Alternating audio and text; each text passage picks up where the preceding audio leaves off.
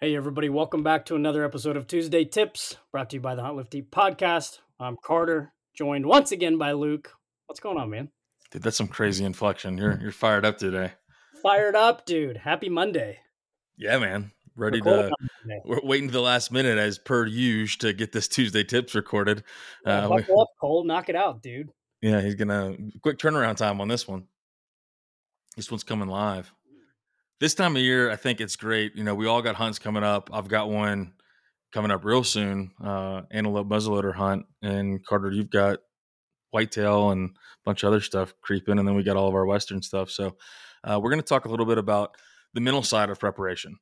What are you doing to get your mindset right, to get your head right, and what are you doing? Because just like anything else, your mind is just like a muscle. You got to exercise it, you got to prepare it, you got to harden it, you got to get it ready to rock. So, and hunting, I think, is not to be cliche, but I think it's probably more mental than it is physical in a lot of ways. Especially when you start talking about all the different variables and everything that can get thrown at you. So why don't you kick it off for us there, Carter? I think it definitely goes hand in hand with, the physical prep of side of things, and it should. And if it doesn't, that's something you should evaluate. But like, we set these physical goals.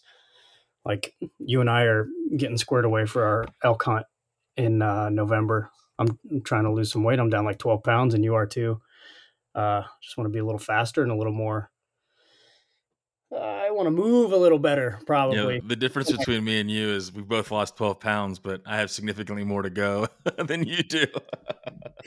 I'm not here to throw yourself under the bus, man. I wasn't going to do that, but we set goals for ourselves physically, and we need to do the same, like mentally. Like that's a win, not just a physical goal, but I think they very much go hand in hand, and we can't just set physical goals and focus on that. But the wins are a huge mental win too, and that kind of ties in with what I want to talk about tonight, which is like, and this again ties in with our failure in the field that we talked about not too long ago that listeners will remember. But the spiraling that you and I talked about when we had that brutal mule deer hunt out in Wyoming, the spiraling that can happen when shit does not go as planned. And you know what? More often than not, shit does not go as planned. I've realized, especially on like destination hunts when you're traveling and there's gear involved and logistics and flights and weather. And, last year I missed a flight. I've had bags not show up. I have wounded animals. I have gotten lost. Like being able to wrap your head around a situation when things are not going well and like genuinely not going well, not like, oh man, I'm tired, right? But like, oh yeah, this could be a potential issue. Being able to wrap your head around a situation like that is really important.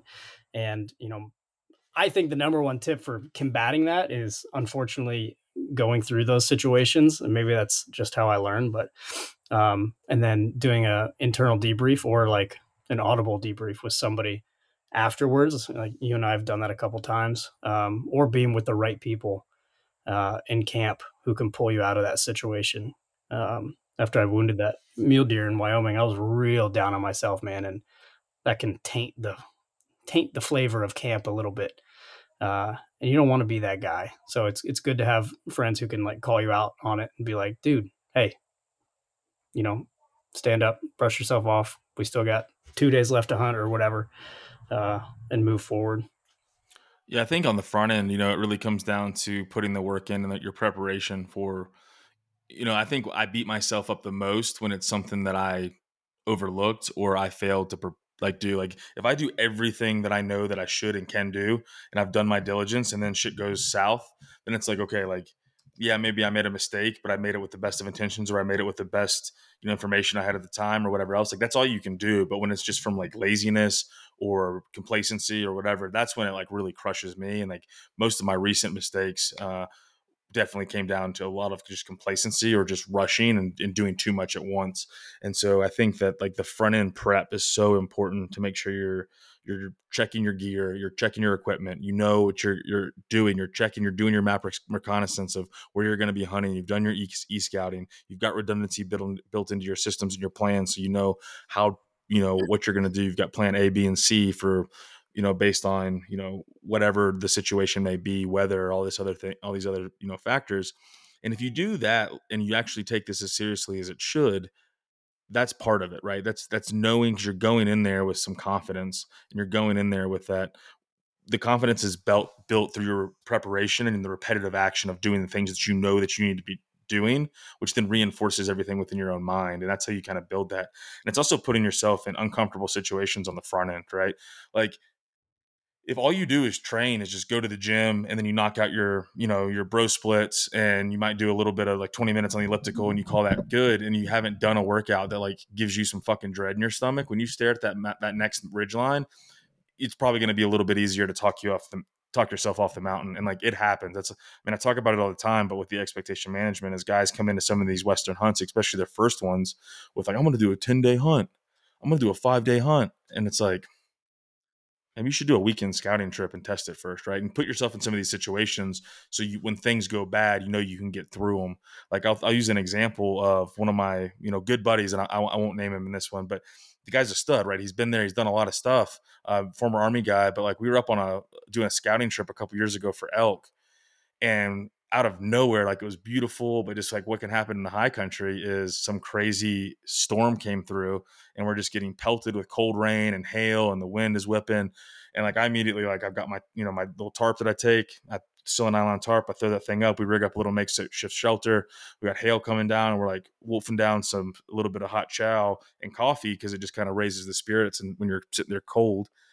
And we're talking, and he's like, man, like, this was a huge confidence boost for me, because if I'd been up here by myself, I would have just gone back to the truck and left, versus knowing that I know I can do this, right? And like, for me, it was like, no, like, I've done stuff like that my entire life, and so I didn't even think about that as being like a moment. But for somebody who maybe doesn't experience that, that can be the difference, right? And so if you put yourself in those similar situations, and if you're like, oh, I've never been out west, well, if you're out east, have you done some backpacking? Have you lived out of a bag? Have you done these different things? So I think there's a lot of mental stuff you can do on the front end to really prep, just like you're saying, so you can help avoid some of those spirals. Because I was that hunt you're talking about, I was right there next to you, right? I missed a nice mule deer and wounded an antelope, like, disaster. And it was through my sheer like fucking incompetence. So from not taking care of my equipment with my rifle. And so that was like the thing that really tore me up. And I still think about it. Yeah. And I would imagine this is going to be a factor for the rest of our lives, as long as we know each other, uh, with this hobby, this lifestyle that we've chosen to pursue like this.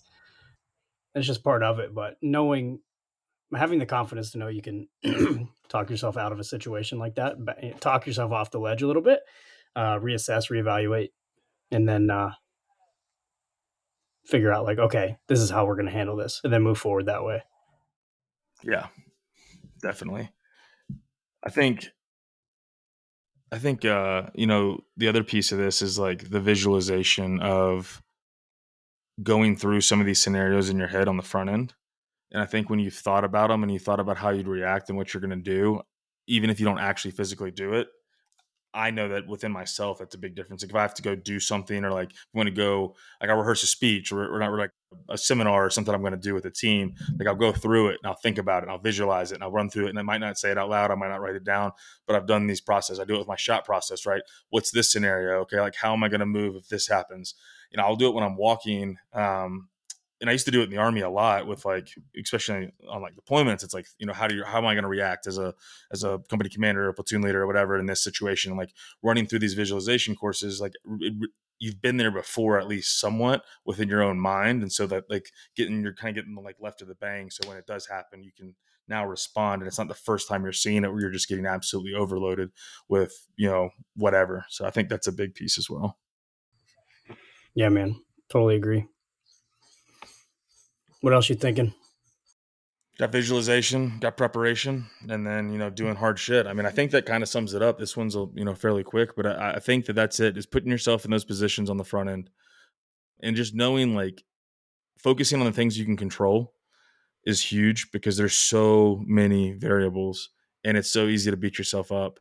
And it's so easy to get frustrated, right? You go and like, especially if you're public land hunting in areas where there's a lot of people and like you've got this great plan and you roll up and then there's people there and then like you move into somewhere else and then you start to think there's no animals in these hills, no animals in these woods. And then you just start getting negative and then your headspace starts rolling and rolling and rolling. That happened to me on my first ever Western hunt. And I was hunting. Well, no, it wasn't my first, but anyways, my first antelope hunt. It was my first successful Western hunt. And I was actually like moping my way back to the truck because I was just down and out because I was like, there's not any more animals left in here because there's so many hunters in this unit. They just blew them all out. And, sure enough, there were a ton of hunters and they pushed a nice little antelope doe right to me and I was able to drop her. So, like, you just never know. You never know what's over the next ridge. You never know. You're never out of it. It's hunting. It can change on a dime. And unless you're just in some crazy like area, there's always animals, like you think they're blown out, but just go to the shittier terrain. Like they're somewhere, they're going to be somewhere. They don't just, that's something too, is we think that like animals just get blown out of areas and like they run like 30 miles and it's just not the case, right? Their home ranges aren't that big. And so they're down in some thick, nasty shit, waiting for all the, Tom, Dick and Harry to get out of the fucking woods. And then they're going to go back to their normal patterns. And that's what they all do. So we tend to over exaggerate the fact that there's no animals in this area, there's no animals wherever, too many hunters, and that we can't get anything done. And it's just not the case. Yeah, don't take yourself out of the game, man, and stick to your plan. Like, if you've visualized and prepped and done everything you can, like you said, like control the things you control. Once you get there, you have a game plan. Hopefully, you've identified whatever you need to identify, the terrain that you're looking for, the water sources, the feed, the whatever, right? You've identified if thermals are a factor, trust your plan and rock with it, right? Give yourself a little bit of grace there. Don't go in there and second guess yourself. Yeah, it's easy to do that, especially on like smaller pieces of public. So easy. I when I look back on the hunt when I was hunting the antelope in Wyoming when I wounded that little doe, I just kept jumping these because the pockets are smaller, right? It's kind of grid for the unit that I was in. And so I kept jumping these spots and was like, I'll just cover more ground on my truck. I'll just cover more instead of just like committing to a spot. I guarantee you, if I committed to a spot and just saturated it for a day by walking and like putting that 15, 20 miles in and committed, I probably would have put an antelope down.